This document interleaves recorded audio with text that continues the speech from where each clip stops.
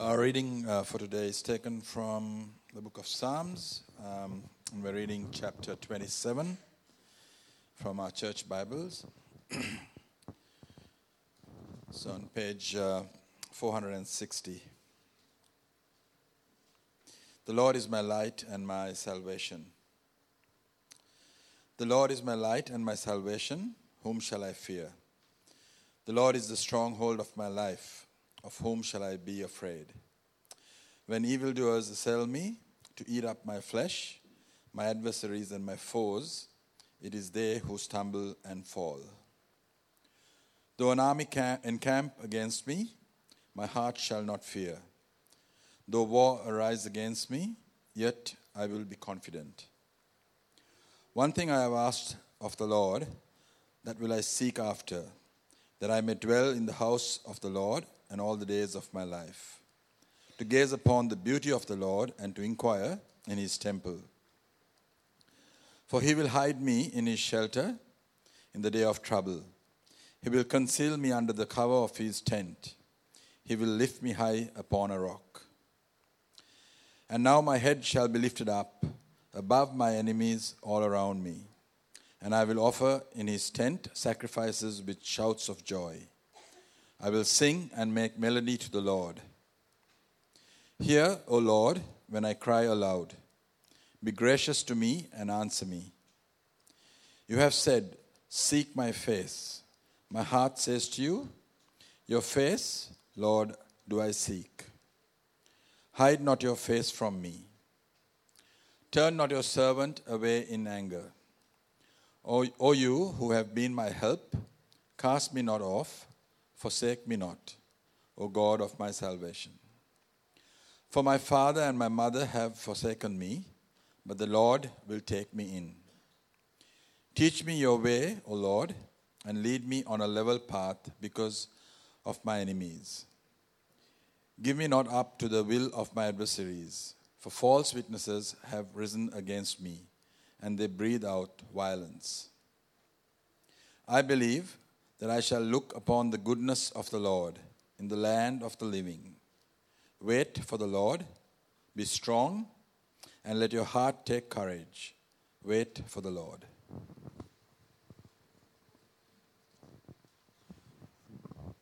Powerful words. Just before I announced the preacher, I remembered the thing that I forgot earlier. So I just... On behalf of the church leadership, we wanted to share with you that Francis de Mello, who has served as treasurer for about 5 or 6 years, he is prayerfully, and really carefully decided to step down as treasurer. And we will acknowledge and honour his the service that is given to us at another date. But we just wanted to let you know that has happened, and we are in the process of seeking out a new treasurer. So, heading into the sermon, I want to introduce Clinton Behrens, and he's here with his wife and 4 kids. So please, they're from South Barwon, so if you can, chat to them after, that would be great. So we want to thank you for sharing with us, and I just want to pray for you. Thanks. Lord, we pray for open ears and open hearts, Lord, to soak in your message, and we just pray for it to be powerfully spoken through Clinton, and just pray for your hand of peace over him this morning. In Jesus' name, amen. Thanks, Megan. And thanks, everybody, for your welcome, and thanks for the opportunity to be here today. As you may or may not be aware, I'm here as part of our classis, our group of churches in Victoria, and every few months we do a swap around. And so all the preachers kind of just jump from one church to the next. And we get to meet some new people, and you get to meet some other people as well. And then you can forget about us for another 2 years, and then I'll see you back here again. It's always a bit of a mixed feeling about these preaching swaps because you've got to get up early, and it's wet and it's cold, and you've got to go to an unfamiliar place. But then again, you get to see some new people, and you get to see some different ways that people meet together on a Sunday, and things that are similar and things that are different. My daughter pointed out that your offering bags have 3 handles and ours only have 2. I thought that was quite a unique difference. I noticed that you have corn posters on the wall, which is something I might try and take back to South Barwon, but I'm not sure all of the elders will be completely in favour of that one. But we'll see how we go. Anyway, it'd be great if you've got your Bible with you to keep it open there at Psalm 27. This is the psalm we want to look at this morning. And we're just going to pray one more time before we do that. Lord God, we do thank you for your word, the Bible. We thank you that you have spoken words to your people throughout history, and you still speak to us today. And so we thank you for the written word, the Bible. We thank you for the living word, which is Jesus. And we thank you for the gift of the Holy Spirit, and that he helps us as we read your word. And we pray, Lord, that he would be at work now in my speaking and our listening, in our hearts, that you would speak to and you would change us. And so we ask this in the name of and for the glory of Jesus. Amen. Now we know that when we communicate with people, our eye contact is very important, isn't it? If I was to stand up here and I was to be looking at the lights, you would think, what is going on? If you nod off to sleep while I'm speaking and your eye contact drops, I might ask what is going on here. If we sit back to back with somebody, well, we can talk, can't we? But it's more like talking on the phone. The communication's not so good. Sitting side by side, that's quite helpful. You can turn and look, but sitting, facing another person, looking them in the eye, communicating that way, seeing body language and facial expression and showing that you're paying attention, that is valuable communication. Think of a couple, husband and wife, boyfriend, girlfriend, going out for dinner, across a table, looking at each other, talking to each other. It's kind of sweet. It's romantic, isn't it? Think about a parent and a child sitting together, maybe over a table at Macca's, looking at each other, communicating face to face. That's powerful communication, isn't it? That's the imagery that I want us to have in mind this morning as we think about this Psalm 27, particularly the imagery of a father, a parent, and a child communicating, looking each other in the eye, face to face. Because really, that is what this psalm, as a prayer, is asking for. It's asking for face to face, not with another person, but it's asking face to face with God. It's a prayer that God would turn our gaze to him and that he would turn his gaze toward us. I don't know if you kind of realize this as we're reading through it, but there's a lot of reference to enemies and to evildoers and people like that in this psalm. If you want to have a look at some of the verses there, verse 2, I have an NIV 84. Yours might say a few different words, but it talks about evil men advancing, talks about the devouring of flesh, talks about enemies and foes and armies there in verse 3, talks about a war breaking out, talks about a whole lot of enemies. Then again, towards the end of verse 12, talks about false witnesses rising up and breathing out violence. You see, what we get to see is that this is a psalm that is written in the time of great trial and hardship for the psalm writer who wrote it and for people now who want to sing it and pray it. What the threat is not really specific, and that's kind of helpful because it's a psalm then that we get to use in lots of circumstances of trial and hardship. You see, sometimes our trial and our hardship comes from our own sinfulness and rebellion, doesn't it? It comes from our very own hearts. The things that we're battling against in our own lives. This is a psalm we can use in those circumstances. Sometimes our battle, our enemy, is our very own bodies. The weakness and the frailty.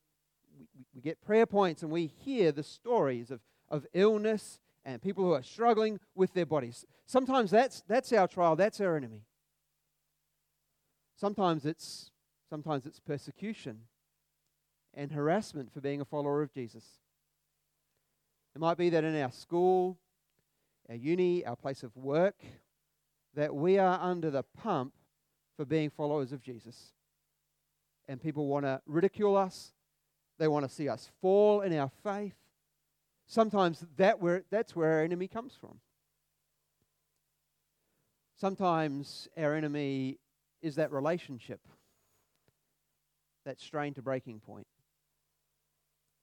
That friendship that we've had for years, it just seems to be broken to the point where it's not going to be recovering. See, this is a psalm that we can use in a multitude of circumstances. Not just a psalm which acknowledges that we have enemies and difficulties and hard stuff to deal with, but a psalm that we can use to pray to God. And that prayer will be, God, turn my eyes to look upon you, and God, turn your face to look upon me. That's really the 2 points we're going to be considering this morning. And the first one is our prayer to God that He would turn our eyes, our face, toward Him. Now, you may remember this really cool story in the New Testament. Comes in the Gospel of Matthew and a couple of others as well, where the disciples were out in the middle of a lake in a boat, and Jesus wasn't with them. Kids, you may remember this story, where Jesus is out on the lake, and they're sailing along, and it's nighttime, and all of a sudden, this storm comes up. And so there's wind, and there's waves, and the disciples, they think that they are in danger of drowning. Can you imagine, in a little boat, big waves, very scared. When all of a sudden, out across the lake, walking towards them, comes Jesus. He's walking on the water. Now, incredibly, there's another story which is kind of similar, and Jesus is in the boat, and He says, be quiet. Not in this one. Incredibly, Peter, one of the disciples, gets out of the boat, and he starts walking towards Jesus. And it's all going fine until we're told he starts to look not at Jesus, but at the waves and the results of the wind and the weather going on around him, and he starts to sink. And graciously and mercifully, Jesus reaches out His hand and He picks him up, and they go into the boat together. See, what this psalm is asking for is that position of Peter with eyes fixed, eyes gazing on our Lord. Not on what's going around us, but on the strength and the beauty and the majesty of our God. Have a look down there at verses 4 and 5. It says, one thing I ask of the Lord. Remember all the enemies, things going on. This is what I seek, that I may dwell in the house of the Lord all the days of my life, to gaze upon the beauty of the Lord and to seek Him in His temple. What is He saying? Not God, I want to hide away in your temple. That's not what He's asking for. He's saying, Lord, I want to look on you. I want to gaze on your beauty. In the New Testament, we might say, I want to look on the majesty and the power and the saving work of Jesus, and not on what is going on around me. Now, why does He want to do this? Why should we be praying this? This is based on the very character of God. This is based on who God is. Go back and have a look at verse 1 here and the description that it gives of God. It says, the Lord is my light and my salvation. Whom shall I fear? The Lord is the stronghold of my life. Of whom shall I be afraid? He started off by saying, God, you are light. You are my light. You are the one in whom I see everything. I see you. I see myself. I see my circumstances as they truly are. In the darkness, you are light. You are my salvation. You're the rescuing God. You're the God who delivers, who hears prayers, who answers them, who comes to my help. You are the stronghold of my life. You're the one on whom I can stand, the one on whom I stand behind, and who protects me and who takes care of me. And so jump down to verse 5 there and see what it says. It says, "For in the day of trouble," this is why I want to look on you.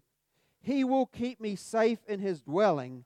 He will hide me in the shelter of his tabernacle and set me high upon a rock." God, it says, turn my eyes to you, because you are the only help that I have. You're the only hope that I've got.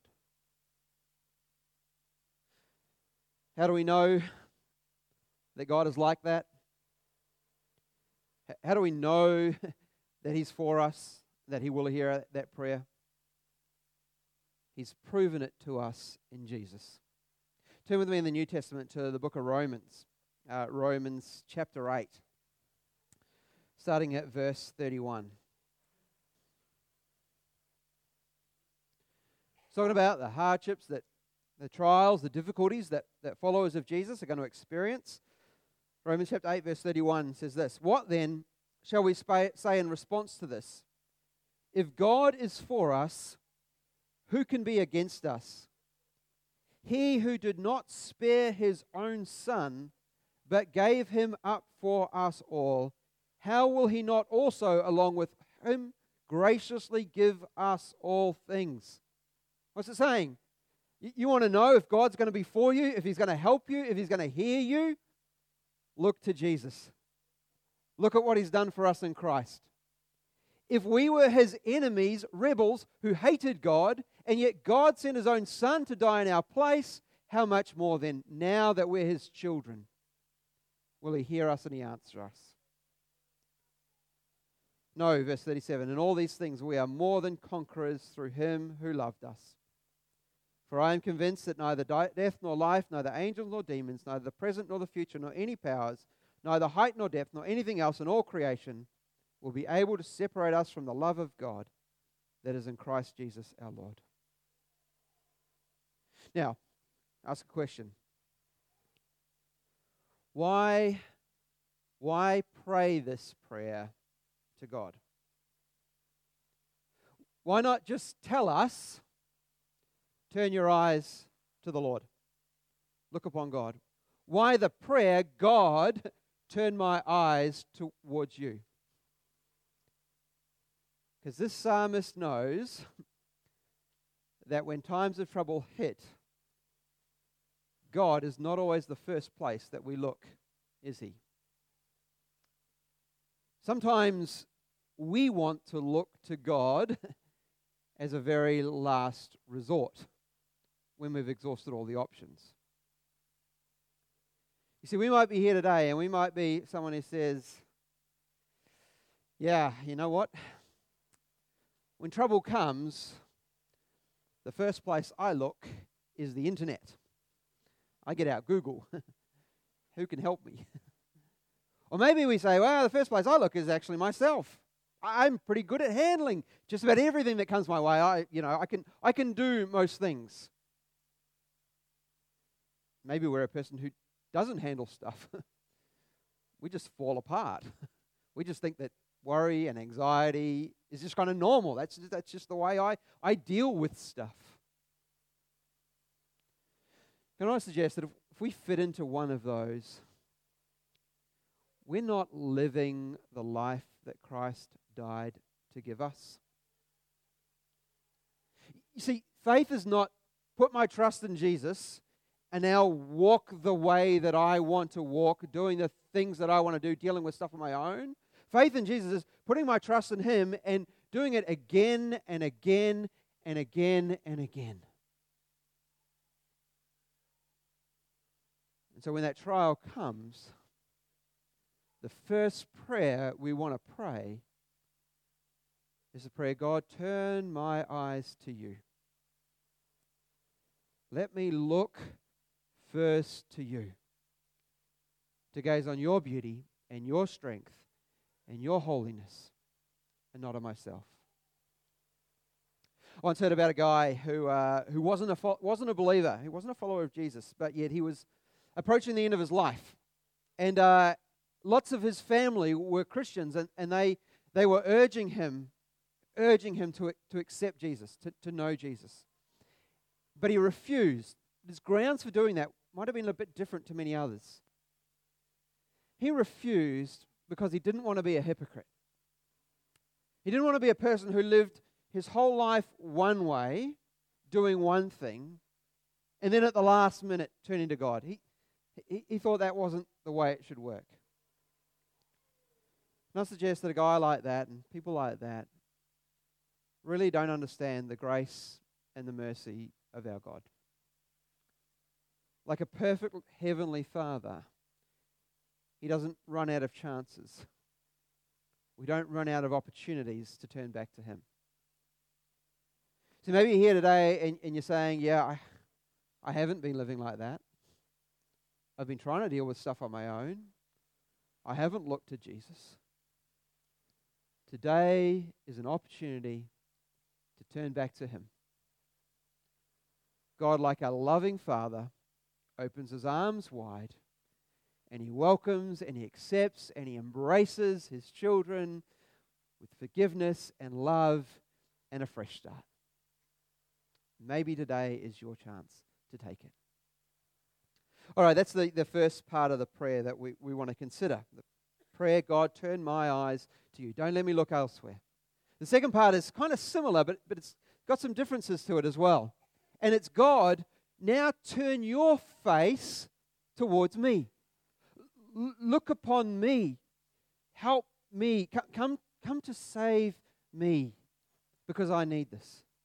Now, we could look at this prayer in a couple of different, this request in a couple of different ways. But let me tell you a story to help explain the difference. A little bit early in the year, our family, we went on a camping holiday up north. And as part of that, we were on the beach and we were camping. And every day we went for a swim in the surf beach. And I, with my two oldest boys, Tane and Kai, we went out in the surf. And a couple of times during that week, we actually got caught in these little rips that were there. Now, my sons, they asked for my help. But imagine it wasn't me in the water there. Imagine it was just a stranger kind of surfing away next to them. How would they have to ask him for help? Like, hey, excuse me, help, can you see us? Do you notice us? They would have to get his attention, and then they would have to convince him that they were in trouble, and then they would have to hope that he was kind of good enough, kind enough to kind of come to their help. But it wasn't a stranger there out there, was it? It was me. I'm their dad. I kind of like him. It was sort of a good time. And I saw that they were in trouble before they even knew it. And I was making moves to get them in before they even asked for help. We don't pray to God as someone distant, as someone's attention we need to get, as someone we need to convince that he should help us. We pray to him and we ask him as our loving Father, who already has his eyes on us, who knows that we're in trouble before we know it, who's already made a move to help us before we've even prayed a thing. So let's have a look at some of the things that he asks for in this psalm. Verses 7 to 12 in particular we're looking at here. Just see if you can pick up a theme.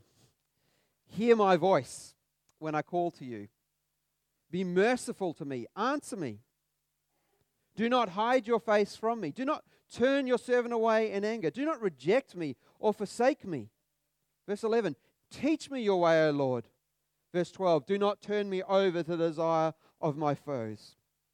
For false witnesses rise up against me, breathing out violence. There's a bit of a theme going on there, isn't there?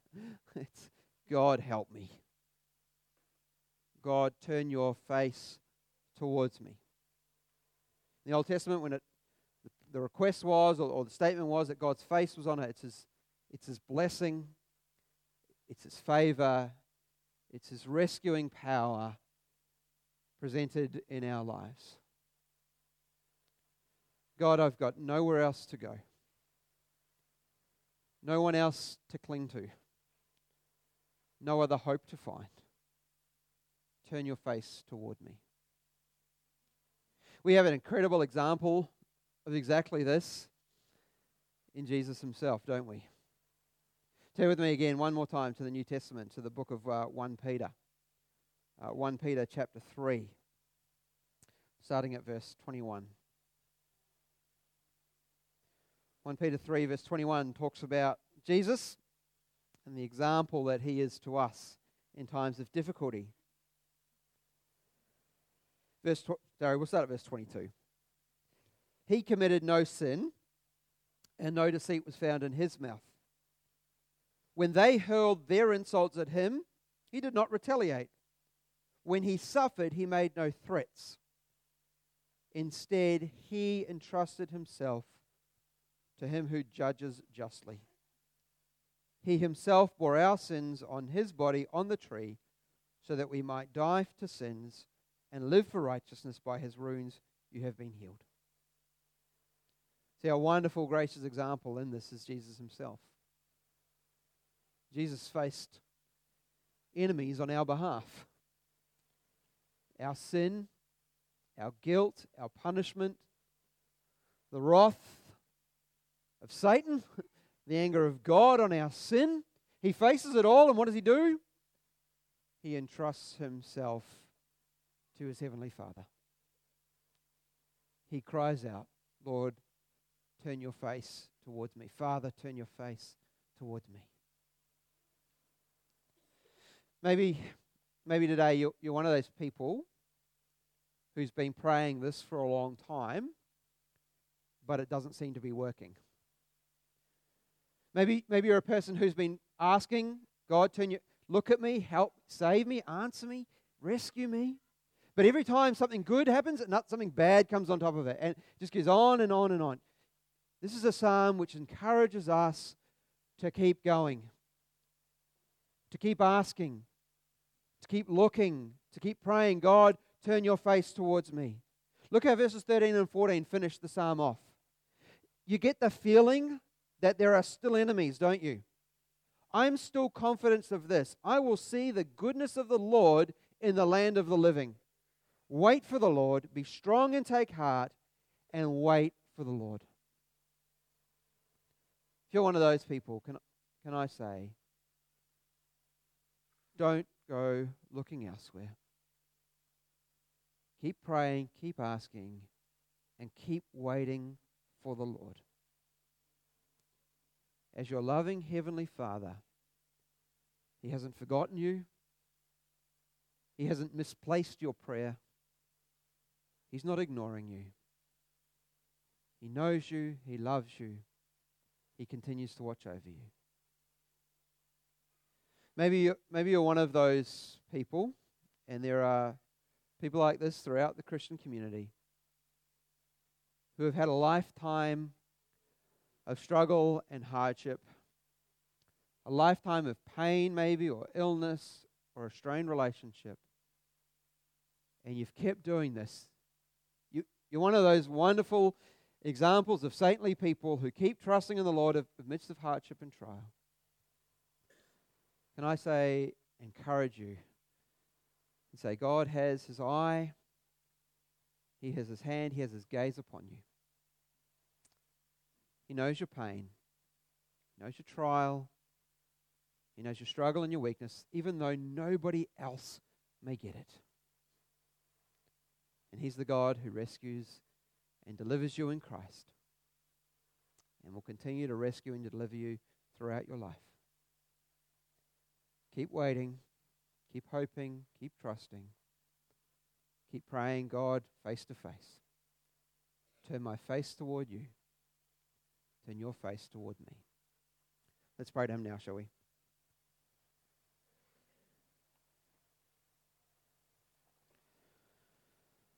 Lord God, we thank you for this prayer, this example of faith in you, but a prayer that through Jesus we get to pray as well. Thank you that it's a prayer that is never in vain, it's never futile, it never falls on deaf ears, it's never ignored, it's never lost, it's never forgotten.